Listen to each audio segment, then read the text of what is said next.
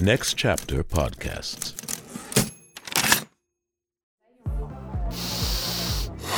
Whew! Okay, now we're partying. Oh, goddamn, this shit got me so numb. I feel like I'm about to get a root canal. What were we talking about again? Podcasts. Right, I should start a podcast. Wait, I have a podcast. Indecent with Kiki Anderson. That's me. I'm Kiki Anderson. Oh, fuck! I gotta start this podcast. Fuck! Oh my god. I can't be here right now.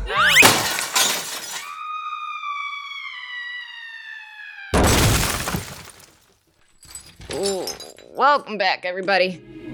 Sorry about all that earlier. It's just that we here at Indecent started the year off with the opposite of dry January, jumping feet first into the topic of drugs with ASU professor Benjamin Fong. Amphetamines, barbiturates, benzodiazepines, these were all widely available. You could pop down to the drugstore and get just about anything you wanted.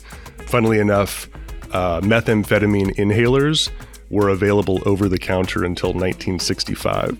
This week, we're upping our dose. We're taking a look at how modern culture is changing its relationship to intoxicants. The taboos look a little different. What constitutes as acceptable and even good drug use really depends on who you ask. A lot of the conversation revolves around mental health. People are finally cutting through the haze of misinformation from decades past and acknowledging that those dirty hippies that were rolling around the mud at Woodstock actually look kind of fucking happy. What? Groovy, isn't it? Last year, the FDA got chill AF. They significantly eased up their restrictions on studying the benefits of psychedelics. And that's a good thing. As one UC Irvine neuroscientist told the LA Times, regular old antidepressants are really only super effective in about 30% of patients. That leaves a lot of sad motherfuckers without much to fall back on. Literally millions of people.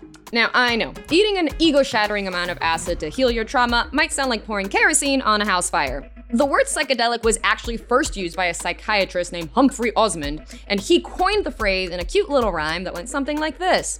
To fathom hell or go angelic, just take a pinch of psychedelic. He's like Dr. Seuss for adults. However, early studies have shown that MDMA has shown some success in treating PTSD. Mushrooms seem to be helping with depression, and ketamine appears to be a good tool for fighting anxiety. That's why last year Australia became the first country on Earth to authorize the use of all those substances to treat those conditions. But before you tweakers out there get a one-way ticket down under in search of a shady psychiatrist to send you on the bender of a lifetime, we should talk about these changing rules. Aye, mate. What's a good word? Portugal is often looked at as Mr. Cool when it comes to drugs. Everyone's all Portugal this, Portugal that. Portugal decriminalized drug consumption in 2001. And you know what? You're right. It was working. For the first 10 years, overdose rates, HIV transmission from needle drugs, and the prison population were all plummeting. And that's mostly because public funds were moved away from the criminal justice system and toward harm reduction. They also encouraged treatment programs rather than requiring them. It's almost like arresting people for all the things is a bad idea. But now, critics are pointing out that overdose rates in Lisbon have hit a 12-year high. Drug use has almost doubled since decriminalization started, and crime increased by 15% back in 2022.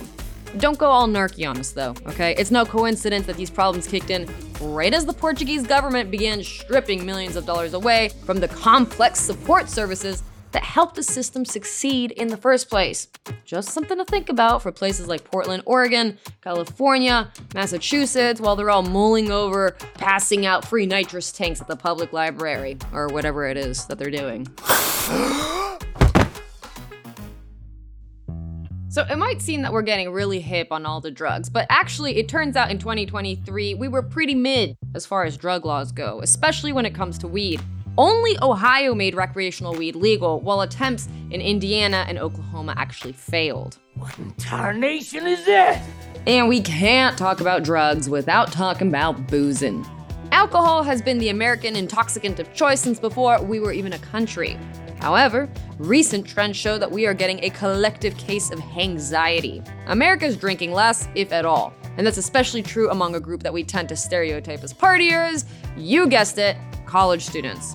Now, I know that I sound very old and wise. However, it was not that long ago that I was in college and we made up super classy slogans like, win or lose, we still booze, black out or back out, turn up or transfer.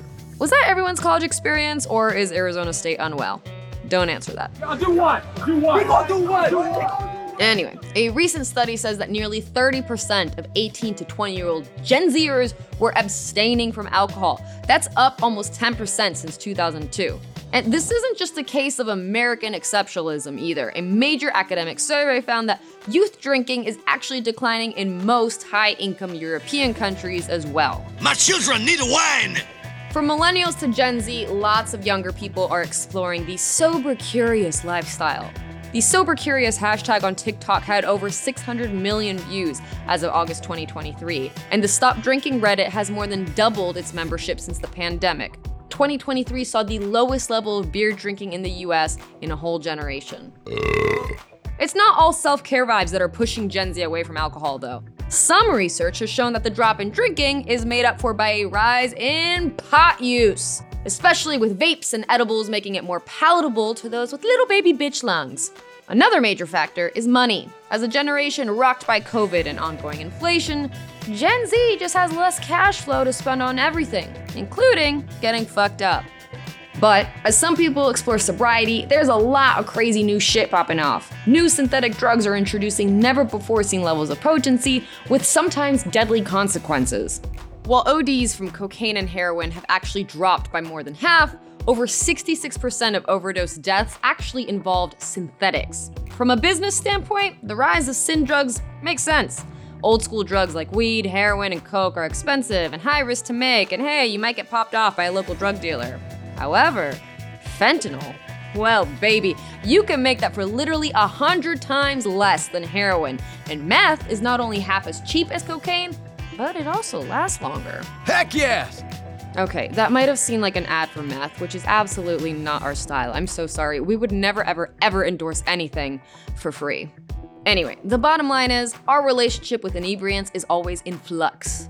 One of the major barriers is a general lack of knowledge in society, both about the drugs themselves and the ways they've been used by the people before us. Today, we'll be tapping into the good, bad, enlightening, and everything in between.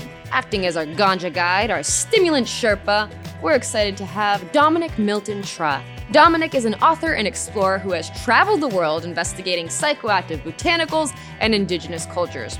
He is the author of The Drug User's Bible and The Honest Drug Book, a chemical and botanical journey. And he has, by his own count, ingested nearly 200 types of drugs. So, Dom, are you on drugs right now? No. Unfortunately, no, I'm not. It's a good first question, and it's actually an expectation that people have of me that I'm always on drugs, and that's just not the case, just sometimes. Well, that was going to be my follow-up question, is people probably assume you're like this crazy party animal. How accurate is that? No. I occasionally I use drugs. That's basically it. And I did write, I used all these 182 different drugs, but I approached it scientifically and had one every 2 weeks. That's why it took 12 years to write the thing. And I was very I was scientific about it.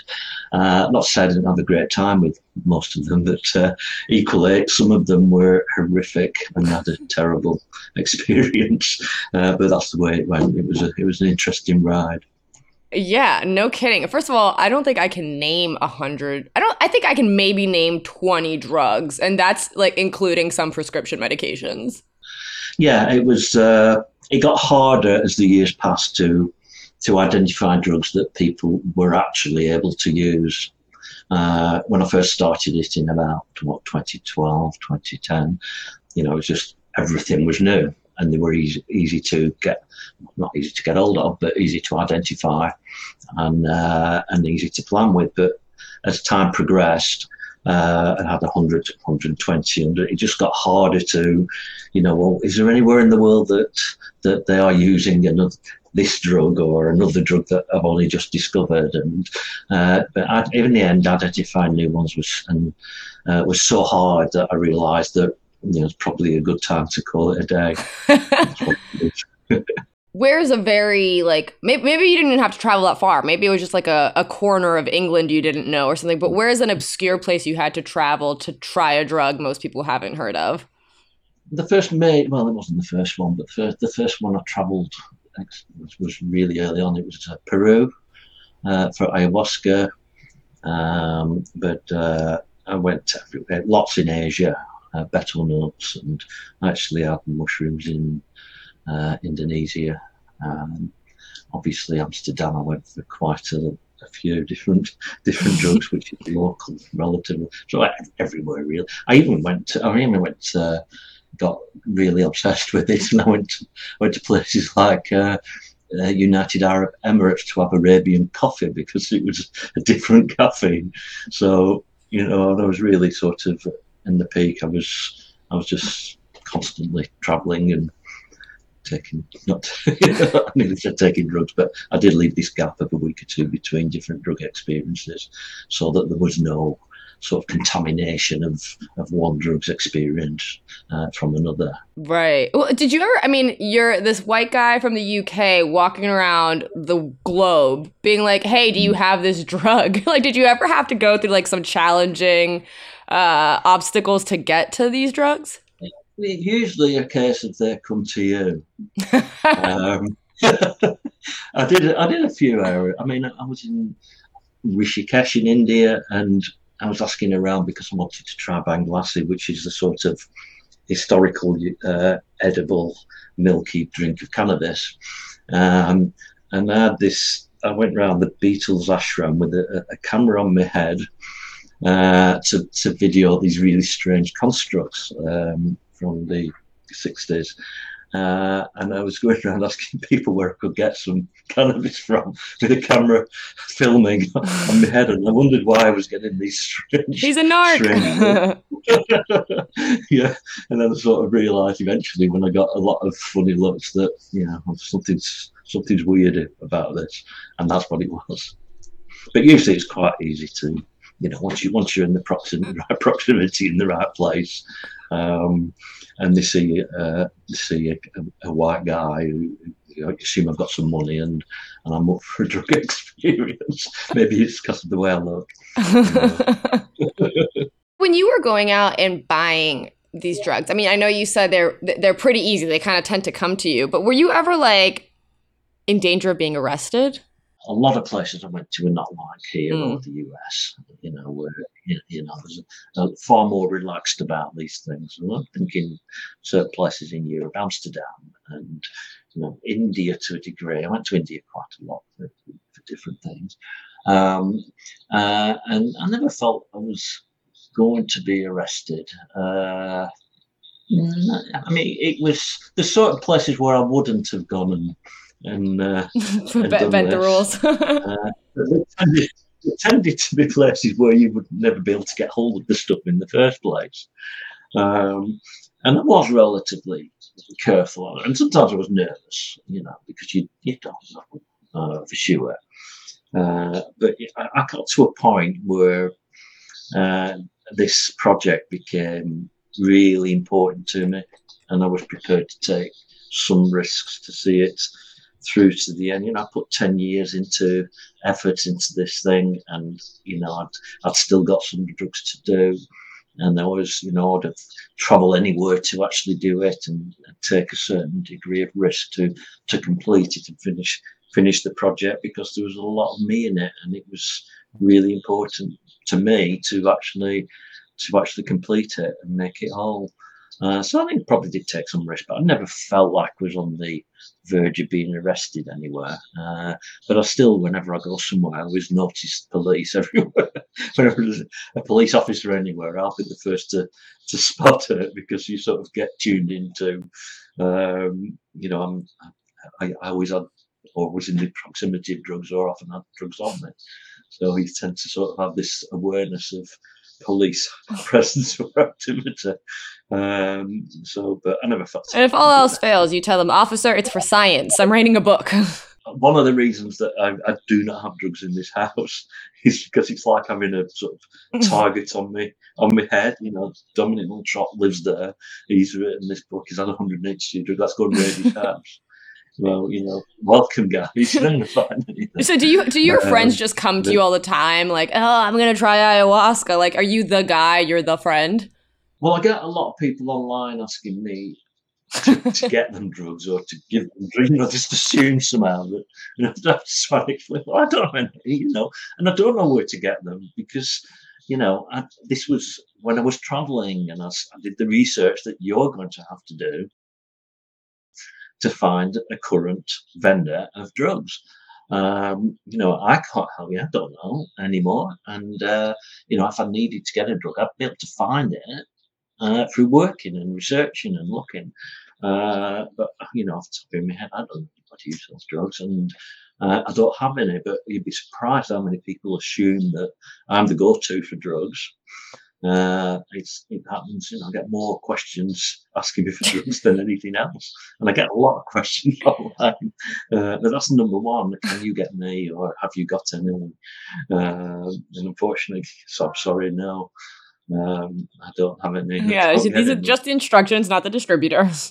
Yeah. So when you were like prepping to do these experiments, like, first of all, were you testing the drugs to make sure they didn't have like fentanyl in them, and did you have like a babysitter? Yeah, I did the testing every single time, and usually via a lab. If I was here, all the drugs I did here, I sent to a laboratory to have tested. Because that's the safest, the most sure way of being. If I was traveling, I would have test kits with me.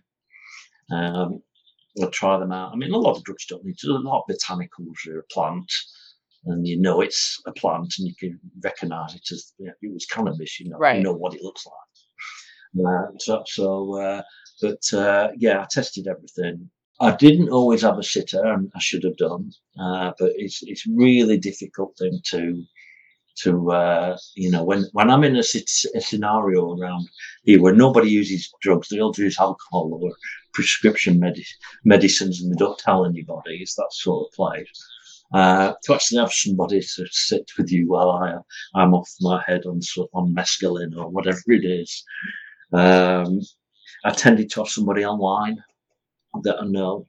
Like now, I'd say, well, you just stay there and watch me have this psychedelic, and if anything goes wrong, call this number. So I'd do a bit of it online. Sometimes I couldn't do that. But usually I tried to. So yeah, I tended to practice as I went through it, and I developed the 10 Commandments. I did use them early on where I hadn't properly developed them. I didn't always use them because they didn't exist, and I just had this rough. And it was as I started doing about 10 or 20 or 30 that I really should have a set of rules, and that's where the 10 Commandments came from. And I perfected them as I went along, so that I could actually keep myself safe. And the whole thing was that if I was doing this and having this drug for the first time, or having drugs for the first time, what would I want? And that's what I put in the book. What would I want? What would I need to keep me safe? And this is one of the reasons that it took three versions. The first version had 140, and then 156, and then the final version is the final version, 182. And it's partly because I was just finally getting hold of these last drugs, but partly because I was continually improving it in terms of reading it so many times. What would I want? Now, if I had heroin again, I've already put what I learned. Is there anything else that I could put in there that would help? And that eventually I've sort of perfected it to be a final version. But, right at the start, it was very sketchy what I was doing because I didn't have the generic information, and I really didn't do enough research on the earlier drugs. What is the most messed up you've been? Like, oh my God, that was a crazy or terrifying experience. Without doubt, and this is a strange one. I mean, there were a few like that, more than 10. I'd say around 10 there was really horrific, traumatic that I just wouldn't put my worst enemy through. The worst one was nutmeg, which is the sort of spice that you put on food. I thought you were going to say black tar heroin. Nutmeg? No. I didn't have a great experience on heroin, to be honest, either. But nutmeg is a deliriant. It's not a psychedelic, and it created a dysphoric, dizzy, painful. I couldn't stand up. I was crawling, and it seemed that my hands were sort of stuck in glue.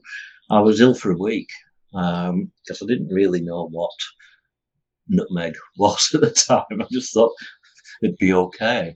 I learned as I went along. And this was quite a few years ago. And it was delirium is not where you want to be. It's a state close to death. And it frightened me off drugs for years, that particular experience. But so that was the worst. But I had quite a few other. I had one of the artificial cannabinoids, was a state of paranoid anxiety is probably the best way of describing it. Mm-hmm. I had to go to bed and lie down in fetal position. And that was that sort of experience was a motivator to complete the book and do a good job on it, because I realised at that point, I'd had a lot of drugs, that this is going to end, just hang on. Now, if I was a kid and it was my first drug experience, I'd be in a place where I was wondering, is this ever going to end? Have I permanently changed my psyche? Am I damaged? I've got brain damage. And I sort of realised that, they do need this information.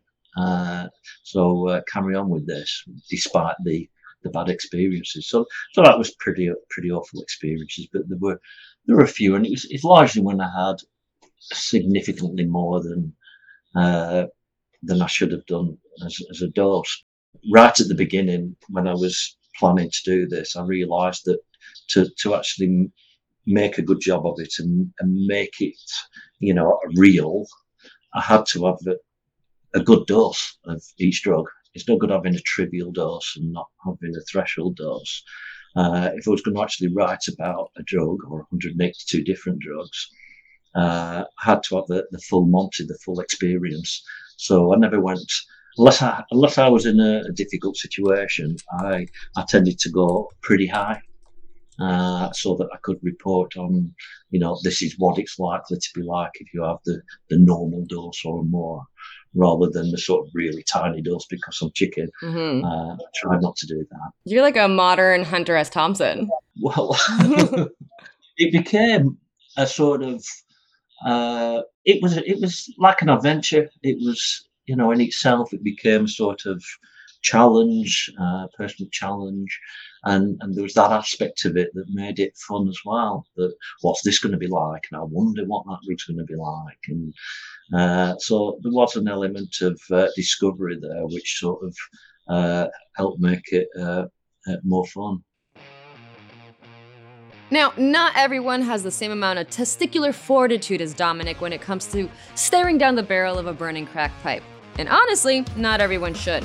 I know some of you out there are plenty fucked in the head when you're stone cold sober, let alone turned up on Dartura root and banana peels. But because we had so much fun last time sharing people's stories of being too high, we thought, fuck it, why not? Take a few more hits and see what happens. So my name's Jack. The first time I ever went to school high, I smoked a blunt with my friends and I think it might have been laced or something because I got it from a homeless guy in Tampa.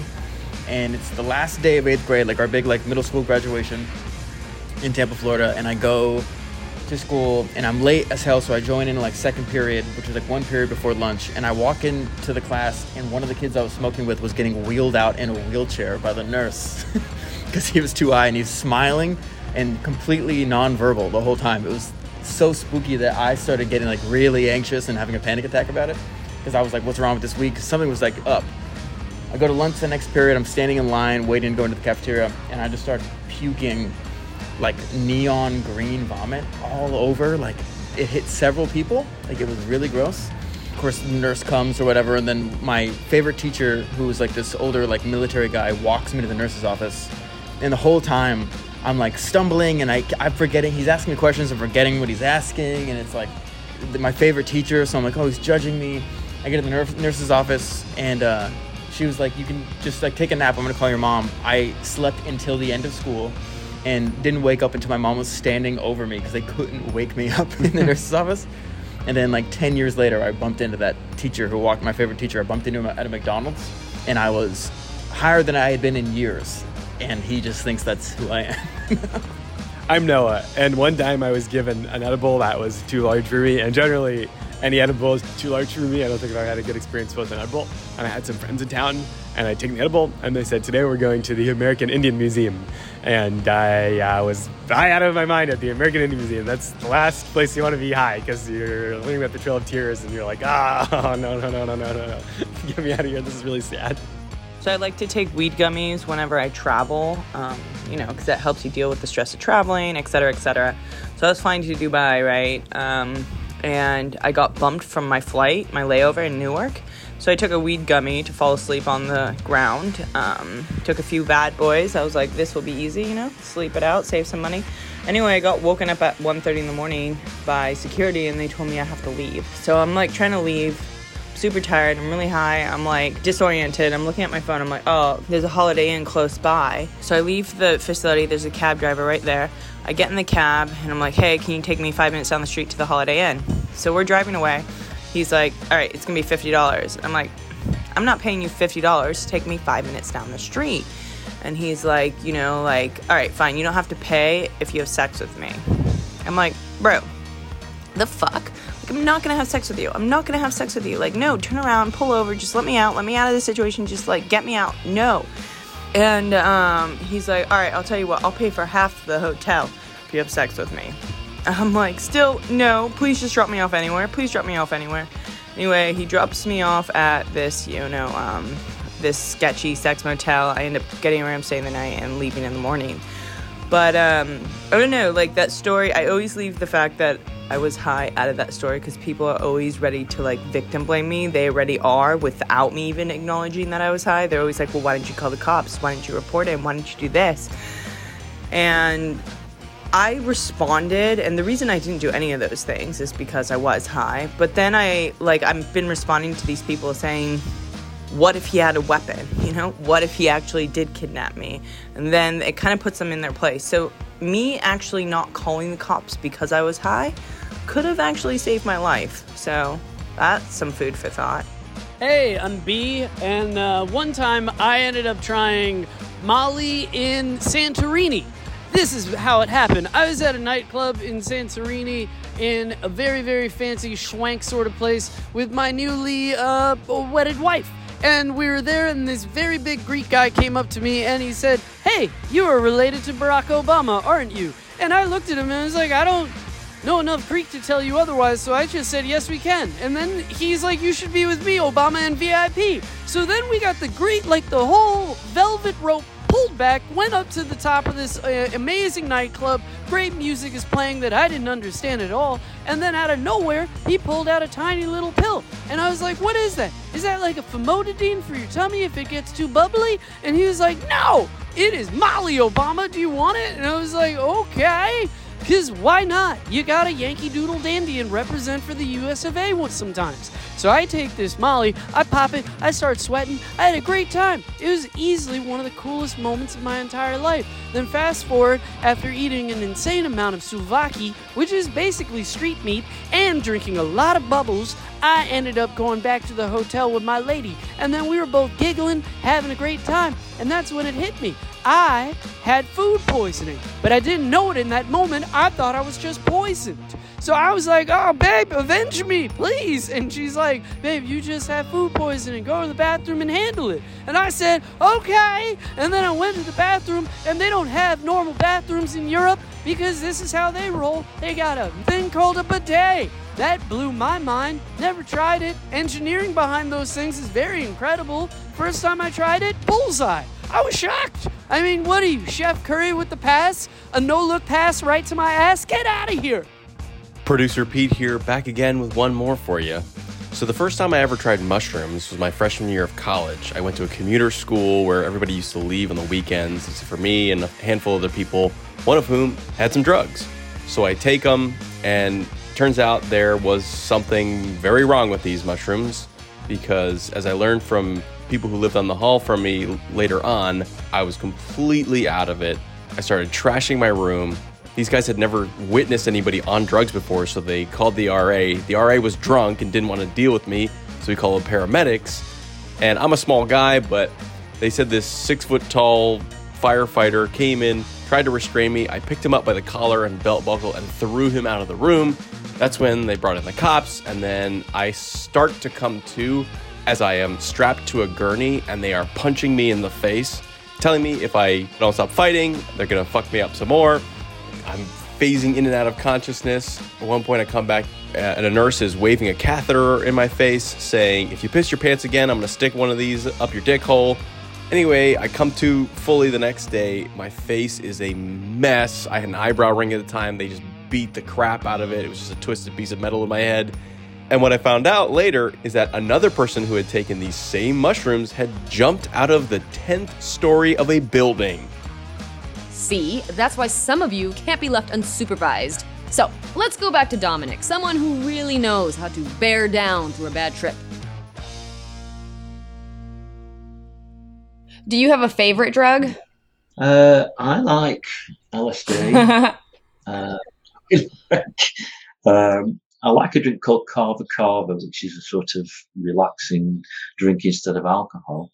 And I like a dissociative called ephenidine at low doses, because I just think that's really weird and relaxing. So there's a few drugs I like, and I do like some stimulants as well. But I mean, I think it's situational. I think it depends where I am, what I'm doing, who I'm with, will determine what drug I'm attracted to. And I think it's really down to that. And as I said earlier, it's not that I'm drugged up all the time because it's a rare indulgence, but sometimes I am, and I will choose one of my drugs of choice, and they're probably my favorite drug. Interesting. I've tried, not as many as you, but I've tried a lot of drugs. And one thing that I've learned about myself over time is that I need one dot of a drug, and my body is impacted very quickly by any kind of substance, whether that's alcohol, whether that's weed. My aunt and I did DMT together, and I went through it. That was a rough time for me. What do you think about that? Are there some people that maybe fall into paranoia faster than other people? Without a question. At the front of the book, I've got the 10 commandments of safer drug use. And I think one of the things I stressed there in one of them is you can always take more, but you can't take less. And you're not in a rush, kids say, I want to try this. And, you've got your entire life in front of you. Wait. And when you're old enough, try whatever you want, but start low. Because otherwise, those nightmares I was talking about earlier, they were because I took too much. I started high, and I excuse that by saying I was writing a book and I had to take a good dose of each. But some of the things were stupid. It's taking the dose of heroin that I took for the first time. It was just stupid. I might have enjoyed it more had I had a smaller amount. So yeah, definitely people are more susceptible to certain drugs than others. And that's why the general rule is always start low. Start low and just see if it's for you. See if you are particularly susceptible to it, because if you are, you won't know until you try it. Right. So always have the low dose, and if you like it, then you've got plenty of time to come back in the future and try higher dose. With these, scarier experiences, did you ever think you were dying? Especially on heroin, where you're like, oh, this is it, I'm done? Non-heroin, because some of these drugs, they make you think, oh, so what? I'm dying, Heroin's one of those because it sort of, it takes the rough edges off the world. And, a rough edge might be that you're dying. But some drugs, that's not the case. There's a drug that kids used to take over in America, salvia divinorum. Oh, yeah, that was popular when I was growing up. Yeah, that's just an absolute nightmare. And I had that. I thought it was a cannabinoid when I had it, because it was in the same sort of coloured package. And then I thought I was dying, and that doesn't take the rough edges off. And I had it here because it was legal. And I went outside because I smoked it. And I just remember taking 2 steps into the kitchen, expecting to be, this cannabis-like experience, and Kansas went bye-bye. It was just, oh my God, what's happening to me? And it was not in a nice way. God. You sort of feel like you're being sucked out of this sort of, out of your skull in some way. Just your soul's being sucked out, and it's this non-benign entity there. And I was again collapsed on my hands and knees, crawling back to this computer. What the hell is Soviet living over? Trying looking at the screen, and it's sort of disappearing into the abyss. And I was, the first thing that crossed my mind was, have I got permanent brain damage? Am I going to get back to normal ever, or is this it? In which case, I'm going to be a dysfunctional vegetable, really. And the second thought was, obviously, am I going to die? And I don't want to die. And I was sort of then promising myself, I'll never do anything like this again if I just get out of this alive. And I meant it at the time. So were you thinking this book was a bad idea? Well, it wasn't that sophisticated. It was very, if I survive, I will never touch another drug. And I was sort of trying to make a deal with this entity that was sucking my soul out of my body into this sort of dysphoric abyss. And then eventually it started coming back a bit to normality. And I was thinking, oh, no, I'm going to live. And then I'm going around thinking, is everything still all right? Because I sort of had this impression that there's about 10 stories in this house, and I'd come back into this different reality, this sort of crossed the multiverse somewhere else. And I'm having all these weird thoughts, thinking that, what's happened to me, and I've really done it this time. So that's not a great place to be at all, fortunately. So yeah, with some of these experiences, I did think I was going to die. Nutmeg. So, I mean, these drugs that you're saying you had this terrible experience on, I mean, would you still apply the same ideology to them? All drugs should be available, or should people not be able to get that drug? Should they try to eradicate that? No, they should be able to get it. And most of the drugs that were terrible were lack of education for me. The Salvia divinorum, I didn't know what it was. It was really early on when I was starting to do these different drugs for the book that I was quite, I had very little knowledge, and I didn't know what was coming. And that was a mistake. It should have been researched. And the point of documenting the mistakes was so that others can learn from it. The prescription drugs, far too high a dose, because I had complacency. Don't do this. It's there. So, yeah, they should be legal. Just because I made a complete mess of it is no reason to actually ban it. It should be legal, and people should be taught and educated in terms of how to use it. So would you say everyone should try drugs? No. I think it's personal choice. I think everyone should have the right to try drugs. I think all drugs should be legal. If you're going to legalise drugs anyway, or 1 or 2 or 3 of them, hell, nicotine, alcohol, seriously. So, I think all drugs should be legal, and people should be educated. I think that's the best way forward to reduce addiction and death. Do you think they should be available at your local pharmacy? Yeah. Really? Yeah. Well, alcohol's available in every corner. Right. And I don't know about the US, but nicotine's available in every supermarket. Mm-hmm. So, I think they should be available freely not freely paid for, obviously, but should certainly be available in pharmacies with.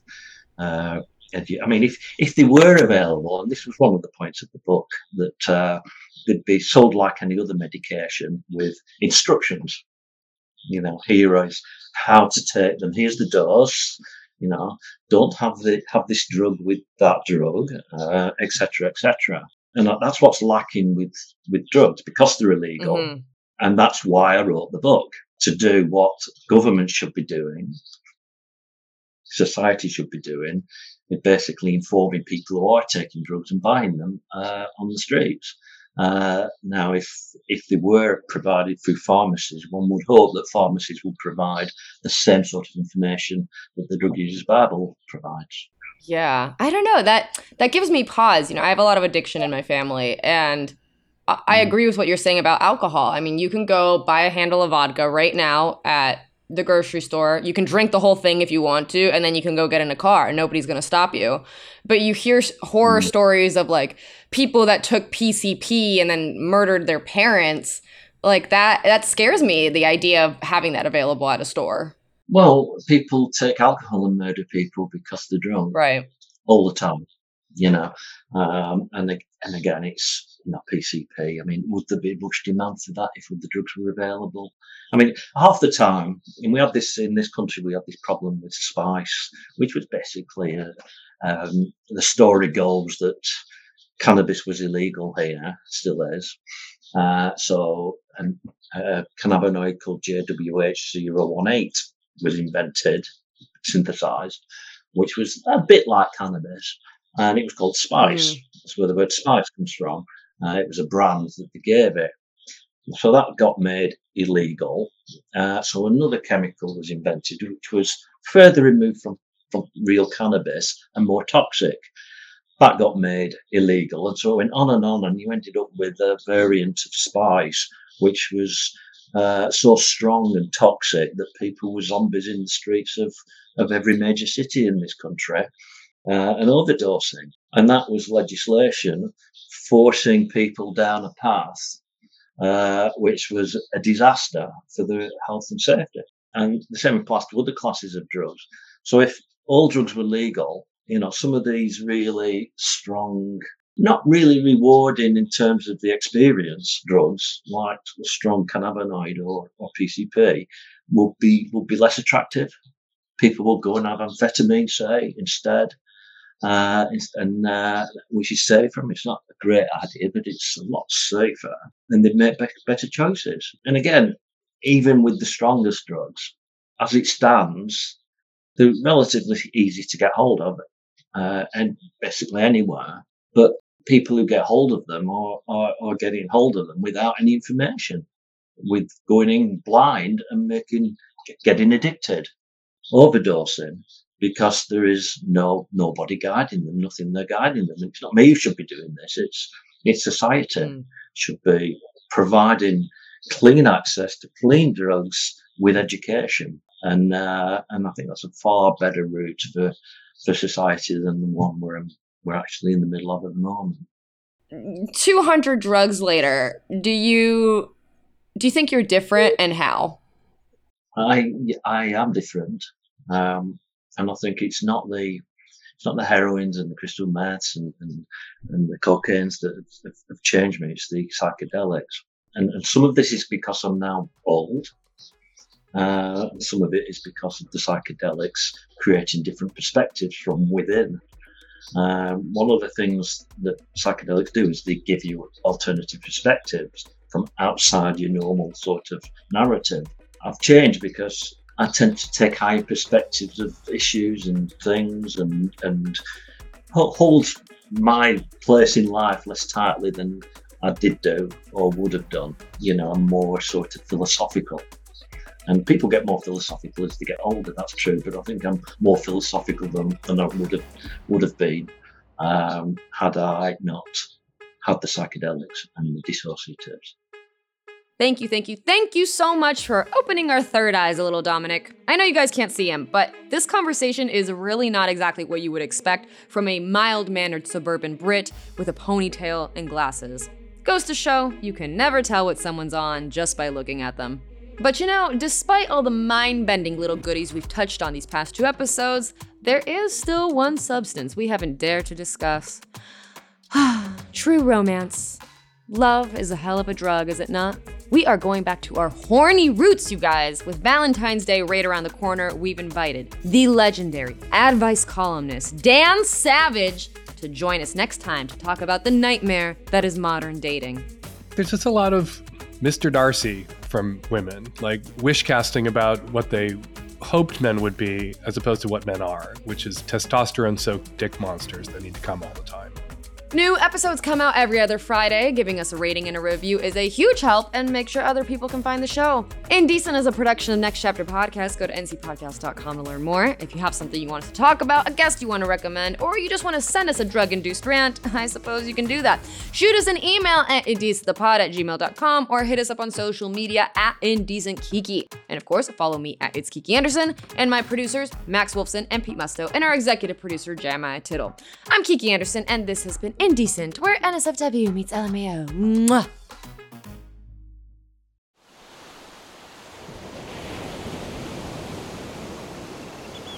Did you guys hear about that couple that went on vacation and one spouse murdered the other? In fact, the entire vacation was planned just so that they could make the murder look like an accident. Ah, so like a slaycation. Oh boy, sounds like a fun new true crime podcast to me. On every episode of Slaycation, we'll examine true cases of people who were killed while on vacation. Was it murder? Or just a horrible accident? That's up to you and the law to decide. But either way, if you leave for your vacation in the plane and come home under the plane, you've definitely gone on a slaycation. Join us every week for a fascinating new episode. 911, what's your emergency? But make sure to pack your body bags, because getting away can be murder. This is Slaycation.